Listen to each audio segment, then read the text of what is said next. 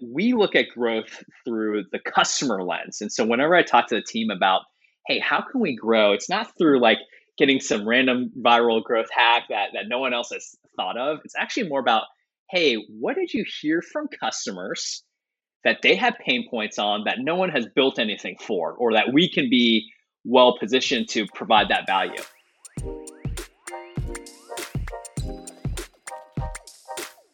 Welcome to the Vitalize podcast. I'm your host, Justin Gordon, the Director of Marketing at Vitalize Venture Capital. On today's episode, you have Ted Blosser, co-founder and CEO of WorkRamp, the all-in-one learning platform to train your customers, partners, and employees, and a company that's raised more than $27 million of venture capital from the likes of Sousa Ventures, Initialized Capital, Slack Fund, and more. Let's dive in. Ted, welcome to the show. Justin, thanks for having me. Yes. I'm so excited to talk about WorkRamp because of what you inherently do as a learning platform and, LMS. I want to know how this all got started though, because I want people to have that context as well, Ted.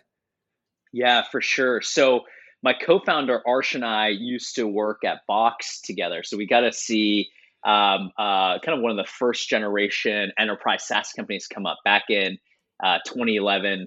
And I worked there for about 5 years. And when Arsh and I decided to go do a company, we said, hey, there's kind of two criteria we want to look for. So we're one of the startups that actually went to look for the opportunity. It wasn't like a aha moment or our parents were professors and we just loved learning. It was more about actually looking at the landscape and seeing what the opportunity was. And for us, we had two big criteria. One was we wanted to we wanted to do two things. We wanted to build an amazing company, a place where we could actually what we call skip into work, or two, what we also want to do was look for a gigantic market in a gigantic TAM that was relatively undisrupted. And that was really where we came and stumbled onto the learning market. It had a bunch of stodgy competitors. The TAM is almost infinite. Everyone needs to train in some capacity for every single job that they do.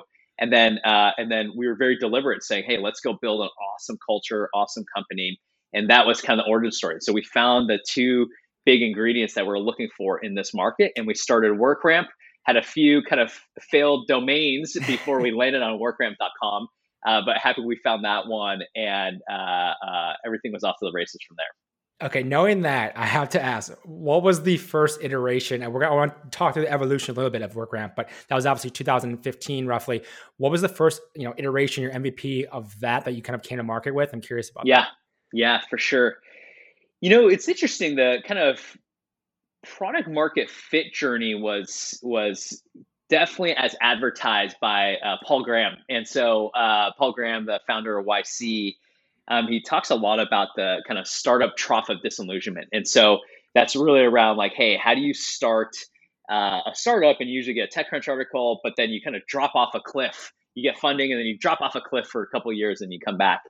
And for us, our iterations were interesting in the beginning. We were always kind of on target. I remember a recent company event. I actually went and found a screenshot from my wall, my home office, that said, hey, what our vision was. And it's roughly the same vision from the start, but the journey there was really hard. So when we started, we were building training software in those early iterations. The thing that we kind of screwed up on was we didn't know who we were building the software for.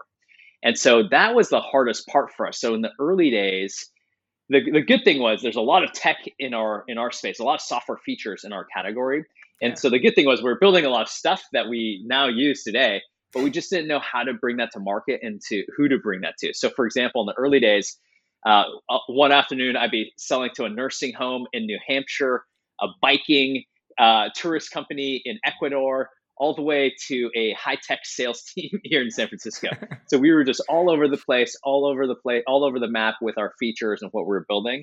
But then over time, we really got what I even call go-to-market fit, and our product came alongside that. And now that's kind of what landed us into the current iteration of WorkRamp, which is essentially an all-in-one new generation learning management system. Yeah, let's talk a little more about that now, the current version of what you guys offer to people. So with that learning management system, I know you offer to not only like the employers, but also like managing customers and stuff for that as well. Like, tell me what an overview of what you guys are doing today. Yeah, for sure. Great question. So I'll take one step back real quick about the macro trends, and I'll jump into what we're doing today. So macro trends we see on the market. One is every company really, because of COVID, accelerated their digital transformation needs. So they all changed their business models, all start hiring different types of people. Everyone was essentially upended by COVID, right? Two is because of that digital transformation, huge talent crunch. Hiring is almost impossible. Retaining people is very hard, as you know, probably the Great Resignation, right? And then three is really making sure every company now has to have a remote work strategy. Doesn't mean you have to be fully remote, but it means you have to have a strategy around remote work. And so the confluence of those three things parlay into what we're doing on the market, which is essentially an all-in-one learning platform. And so we saw a world over the next decade where companies don't want to have 5, 7 different and disparate learning systems, one for their customers, one for their partners, one for HR, one for your sales and go-to-market team. A CFO would say, hey, I don't even know what this category is. Why am I going to spend on 4 to 5 of these systems in my environment? And so what we do is we build a fundamental learning layer for companies. We call it the all-in-one LMS, and we allow people to create essentially centers of learning excellence. And those centers allow basically learning to be pervasive within the company, everyone to share content with each other, everyone to be able to push that learning culture, and then being able to see all the data and all the impact in one place. And so that's what we built today is basically a multi-pronged platform to serve these all-in-one learning needs. With that and all of the different, kind of use cases I imagine that companies can use with this, and there's some massive companies using WorkRamp out there. You can look on the website, there's a bunch of them. But what are you seeing as kind of those top use cases that companies are finding the most value from, ones they're kind of focusing on? I'm curious on some of that side of things too. Yeah, kind of back to that product market fit question or discussion earlier is something we learned in YC was talking about, hey, you have to make sure you build something people want. That's kind of the mantra of YC. I don't know if you've seen those T-shirts. I have a T-shirt upstairs with that. It says, make something people want. And one thing we realized is you have to follow the trajectory of a company to know what a company wants in each stage of its growth. And that's actually how we sell and how we built our product. So I'll give you a great example. So when a company gets to roughly about 75, 100 people, the thing they care the most about from a training perspective is actually sales and go to market. They say, hey, look, we have to make money. We need to make sure these people are trained well. That's usually the first place you put money into. And so you say, hey, I'm going to put money into my go-to-market teams. I need to make them efficient. So that's usually a great entry point for software providers like us. So we help onboard, train, certify, make sure their go-to-market teams are very effective. Then you think about your next phase of how a company evolves is, hey, now I've sold stuff, and now I have customers, maybe even some partners, and I have to make them successful. Usually the employee size is, let's call it 200, 250 people. The company say, hey, how do I onboard our customers more effectively? How do I educate them on our services? And that's really when you get into customer and partner education. And so we have a product there that serves that. And then as a company evolves, they have, hey, sales down, they have their customers down. Then it comes down to them building essentially what Reid Hoffman calls kind of a tribe and village. I think a village and then a tribe, and then goes into basically a city. And over time, when you get to 500, 750 people, you start really caring about talent retention, overall skills training, promotions. And so that's really when HR takes over. And so that's kind of the third big audience is, hey, the HR, the talent teams, how to use learning as a extremely effective weapon to be able to retain talent and attract talent and make sure that talent is very successful. And that's really where we come in with our platform on the HR and talent side. So those are the three big audiences really tracking the evolution of the company. But we learned that kind of through our own evolutions. We kind of watched how companies evolved, and they kept asking us as they grew for more and more. And that's what we really built alongside. With that too, I mean, you mentioned kind of earlier on how you first coming to market, looking at a lot of different markets weren't necessarily the right fit. But now, as you kind of have more of a feel for it, how do you look at the differences, or what differences do you see in terms of geographies and different types of, obviously there's companies the same size, but it could be cultural differences, like anything on that you're seeing from a training, learning side of things too? Yeah, that's a good question. So it's interesting as I kind of talked about at the top of the call when we chose the market. What's really cool is everybody needs to train. It could be your Yeah. Uber driver, a chef in the kitchen, to an engineer at General Electric. Everyone needs to train. And I think everyone has started to realize that that's one of the highest leverage points you can do for your team.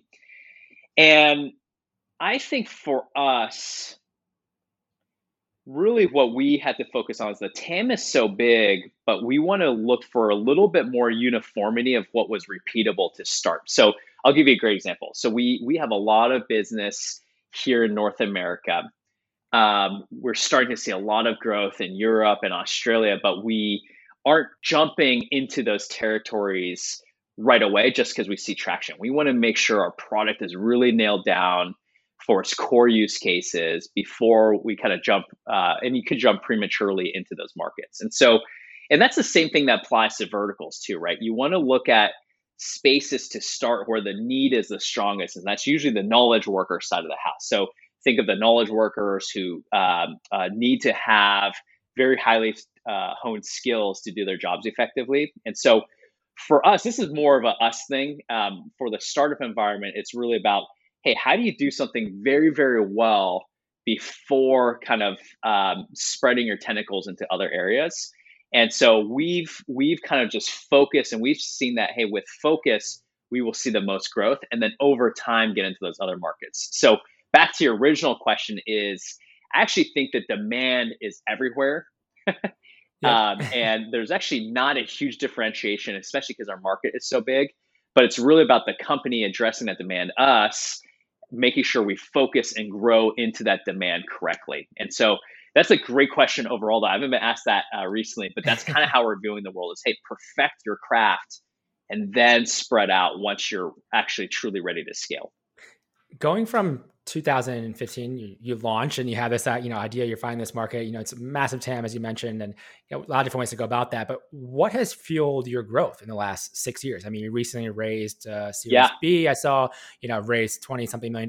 Like, what has fueled the growth? Why has WorkRamp been able to make it? Because there has been some other companies out there, other options, people had for it. I know you mentioned a few, like kind of, it was all kind of disparate a little bit, but what do you think helped to fuel that growth over the last, 5 or 6 years? Yeah, for sure.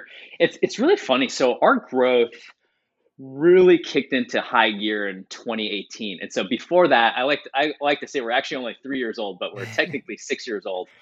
Before that, I even had this presentation internally. It's called the Wandering the Desert Years, and we talked a little about that, but it was like we didn't know what we were doing, and so there wasn't much growth. I'll admit that there wasn't much growth in those Yeah. early years. But 2018 and on, that was really when we saw the hyper growth, and I think we made a really good bet that year to go with a platform based approach.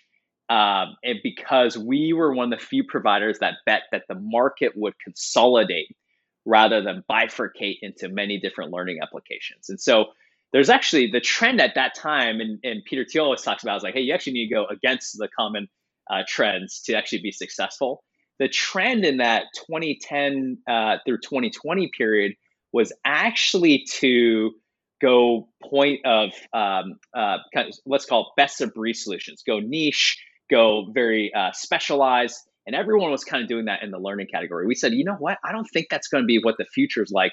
We think this is going to consolidate to a platform, because all the benefits of the platform are shared content, shared resources, shared people. Just made a ton of sense.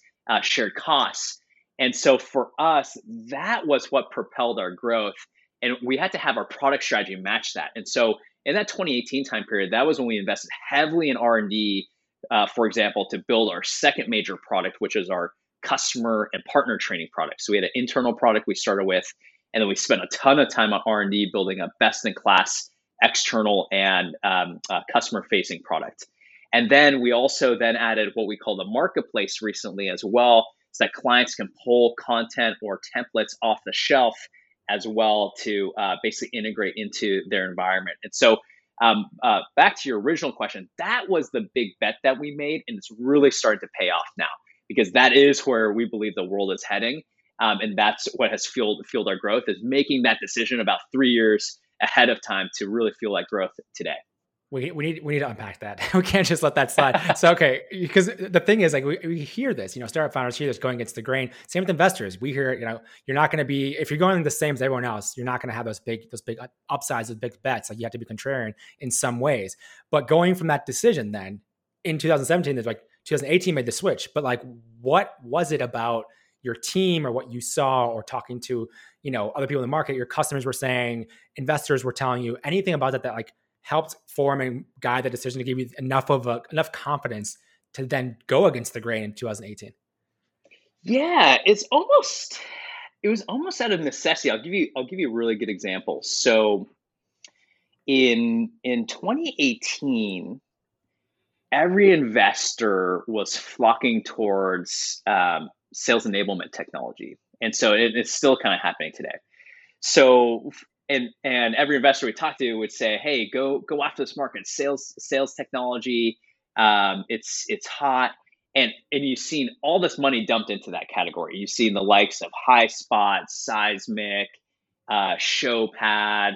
You have up and coming providers like People AI. But anyways, just a ton of money flocking there. And when we looked at that, we said, "Look, can we even keep up with that? Even if I did my best job fundraising, could you keep up with those other 10 founders that are 3 years ahead of you?" Right.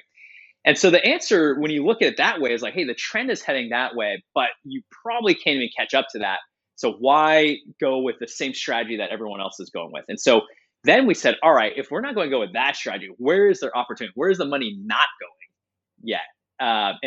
So we were actually almost in a follow the money approach.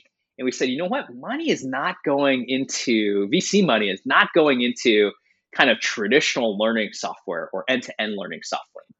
And then the insight we had on the market is that you can actually build that software good enough that you can actually still satisfy the sales use cases. You could still satisfy the CS use cases as essentially a module or a key part of that all-in-one platform. And so what we did was we did not follow the money. We went where the money was not going. And then we said, hey, then what's our product insight that can still help us with that growth? And so the combination of those two things led us into this all-in-one vision that still has a strong sales enablement piece, but also does all these other things for a company on the learning side. Yeah, I appreciate you sharing that, because I think it is hard for founders to take that leap when, they don't know. No one knows what's going to work, actually. You have an idea, Yes. you have an educated guess based on data you see, obviously talking to people and having that, but you have to predict the future in some ways and hope that you're right. So then build it to make sure you are right. And going back to the piece too, and the content, you mentioned some templates and things you make for people as well to kind of help them along the way with that. Talk to me more about even like the micro content versus a little bit longer trainings, like how that goes with companies, what you're finding works on that side of things. I'd be curious to know more. Yeah, I think we're seeing a big trend and it's actually just following a lot of the social trends. I don't know if you're a TikTok user yourself. We're thinking about it. Yeah, we'll keep that off the record. Yes. But what you'll see is we have so many consumers, what we call learners, that are millennials that like to have very short attention spans when they're getting things outside of their day job, like trainings. And we're following that trend. We've essentially built almost a Google Docs like interface in our environment that says, hey, you don't need to be an instructional designer. You don't need to have 10 years of classic learning training. You could pull any what we call subject matter expert or SME out of the field or out of your environment and have them just come create content in the matter of 30 minutes that's bite-sized, ready to go, film a short video, and you could deploy that out to a workforce of thousands of employees. And so the trend we're seeing there is moving more bite-sized, moving more consumer-esque in your training. Gone are the days of kind of this boring sexual harassment or compliance training you're used to taking where you just have to sit in front of your computer for 2 hours to hit those mandatory requirements. Yeah. The learners today want that very high gratification, short content, and we build the tools and the templates to allow customers to rapidly deploy that. And so that's one of our secret sauces, is that we tell customers, hey, we're going to make this content engaging. You're going to look awesome as a trainer, and you're going to change the perception of learning within your organizations using software like WorkRamp. So But again, that's driven by a lot of the consumer needs, and that's what we saw at Box was when I was there in the early days. Is hey, a lot of these consumer needs will proliferate your enterprise needs, so you might as well get ahead of it. Yeah, it's interesting you mentioned that because that's actually a big reason why I shifted from like an hour episode to half-hour episodes of the podcast. It's a shorter training, more jam-packed in that. Also chopping content up into even shorter content for social. We think about that all the time. Each video ends up being like at least like 3 to 5 different clips for that Yes, exact reason. People can learn from that. And even in our Vitalize Angels community, with how we think about the education piece of that for helping people become angel investors, we had that same type of feedback around like, would love to see some bite-sized things around this and everything. And so it's like, I think that's where it's heading for sure. totally. You can see obviously where people have attention span for really good long form content. Obviously, Joe Rogan, his podcast is 3 hours. So Tim Ferriss, same thing. But that's difficult to pull off. And for most use cases, I imagine having a shorter format, definitely for training and everything, is going to be better, especially in some more boring subjects potentially as well. Yeah, and we were talking about Harry Stebbings just briefly, and it's Yeah. it's like think about it, his podcast was named 20-minute VC, and that's what made it successful. Is you knew you could tune in on a quick 20-minute drive up Yep. to the city and get a quick soundbite, right? And so Yep. being very explicit about that length, you're spot on with that trend. We're trying to do the same thing in our software. I'm curious to, I didn't see this from research. I don't know how, I didn't look maybe not in depth enough, but like from the Dropbox days you have now, obviously looking at companies now, are you angel investing as well in the companies? No, I'm not. I spend my time doing two things: family, just because we had our third kid, and then work. And I try squeezing some exercise in between that too. And so Yeah. I do not spend any time angel investing. Would love to in the future too, but right now I'm trying to keep my attention on my two babies there, which is Yeah. family and then running a startup. Oh, absolutely. I remember just talking to Leo Polovets at Susa Ventures, and he was saying, he's definitely okay with founders doing angel investing as well. And I'm always like, that's got to be so hard to even figure out doing both around that. So I had to ask. I didn't see anything, so I wasn't sure on that. But like, I know for even talking to a number of people who are in companies that work with a lot of different other companies, any B2B company, they get access to seeing a lot of different companies and how they're Yep. growing and how they're changing. So it's an opportunity to invest in that side of things. So I was curious about that. But as we kind of wrap things up with here, like, what is kind of the next step where you're taking WorkRamp? I'm really curious. I'm really inspired recently by the maybe not in the last week or so, but the the success of SaaS companies. You've seen some of the companies that we've been growing up with, like Amplitude, GitLab, WalkMe, all these companies going public this year, and it gives you a lot of confidence for especially companies like us. Hey, those aren't just kind of pipe dreams anymore. That you're on the path to becoming a long-term 50-year plus type company, if you really just kind of stay the course and you don't mess this up, and you keep serving your customers well. And so for us, long term, we talk about this internally. We're building an enduring company, category defining company, and we want to continue doing things like raising venture capital, serving our customers, building more products to make this a long sustaining company. And so the companies I admire right now that we want to shoot for are the companies like Okta, like DocuSign, who have become category owners, who have built essentially platforms with multiple products on them, who have great CEOs at their helm, great employees working for them. And so that's where we want to shoot for. We're in the early stages of that, but we want to continue shooting for being basically a cloud defining company over the long term. And so we're really excited about that vision right now. We're diligently working every day to make sure we achieve that vision. Real quick on that, which maybe not the quickest answer, but I'm curious with that too. Like, what is the biggest challenge or the biggest challenges around to getting to that point? Because obviously you can see your own growth trajectory and where you're going, and it looks like, obviously you're continuing to grow, but for that, like, what do you have to do to be able to actually pull it off? That's a great question. You know, I'll answer in two parts. One is, and they actually are related to each other. To keep doing that, and you obviously work for a venture capital firm, it does come down to growth. You have to make sure your growth is sustainable to get to that level of being a publicly funded company. And so growth is always top of mind. And I adhere to not like the irresponsible growth, like just growing at all costs. Like you have to have, especially in our market, you have to have very controlled, responsible growth, but you need to make sure those growth rates stay up year over year, almost indefinitely, because that's how you become obviously a venture-backed company and public company. And the thing I always come back to is what I see a lot on the market is growth at all costs or growth through growth hacks. And and we look at growth through the customer lens. And so whenever I talk to the team about, hey, how can we grow? It's not through like getting some random viral growth hack that no one else has thought of. It's actually more about, hey, what did you hear from customers that they have pain points on that no one has built anything for, or that we can be well positioned to provide that value? And the few times we've seen that extreme growth is when we listen very carefully and built something there and then executed very well. And so back to your original question, it's all about growth, and then growth based off the customer needs and insights that only you as a company get access to because you're serving those customers. And so we're constantly looking for what are those next big growth engines, but really based off of what are our customers telling us that they need, and then building around those. And so that's what we're doing day to day. It's nothing super fancy, but again, back to kind of make something people want. It kind of comes down to that. We're listening what customers want, and then looking for growth around those solutions. Ted, I know we're out of time. Where's the best place for people to connect with you and also learn more about WorkRamp? Yeah, for sure. Obviously, our website, workramp.com. You can always email me at any time, ted@workramp.com. Super simple there. Awesome. Ted, thank you so much for taking the time to come on the show today. Thanks, Justin.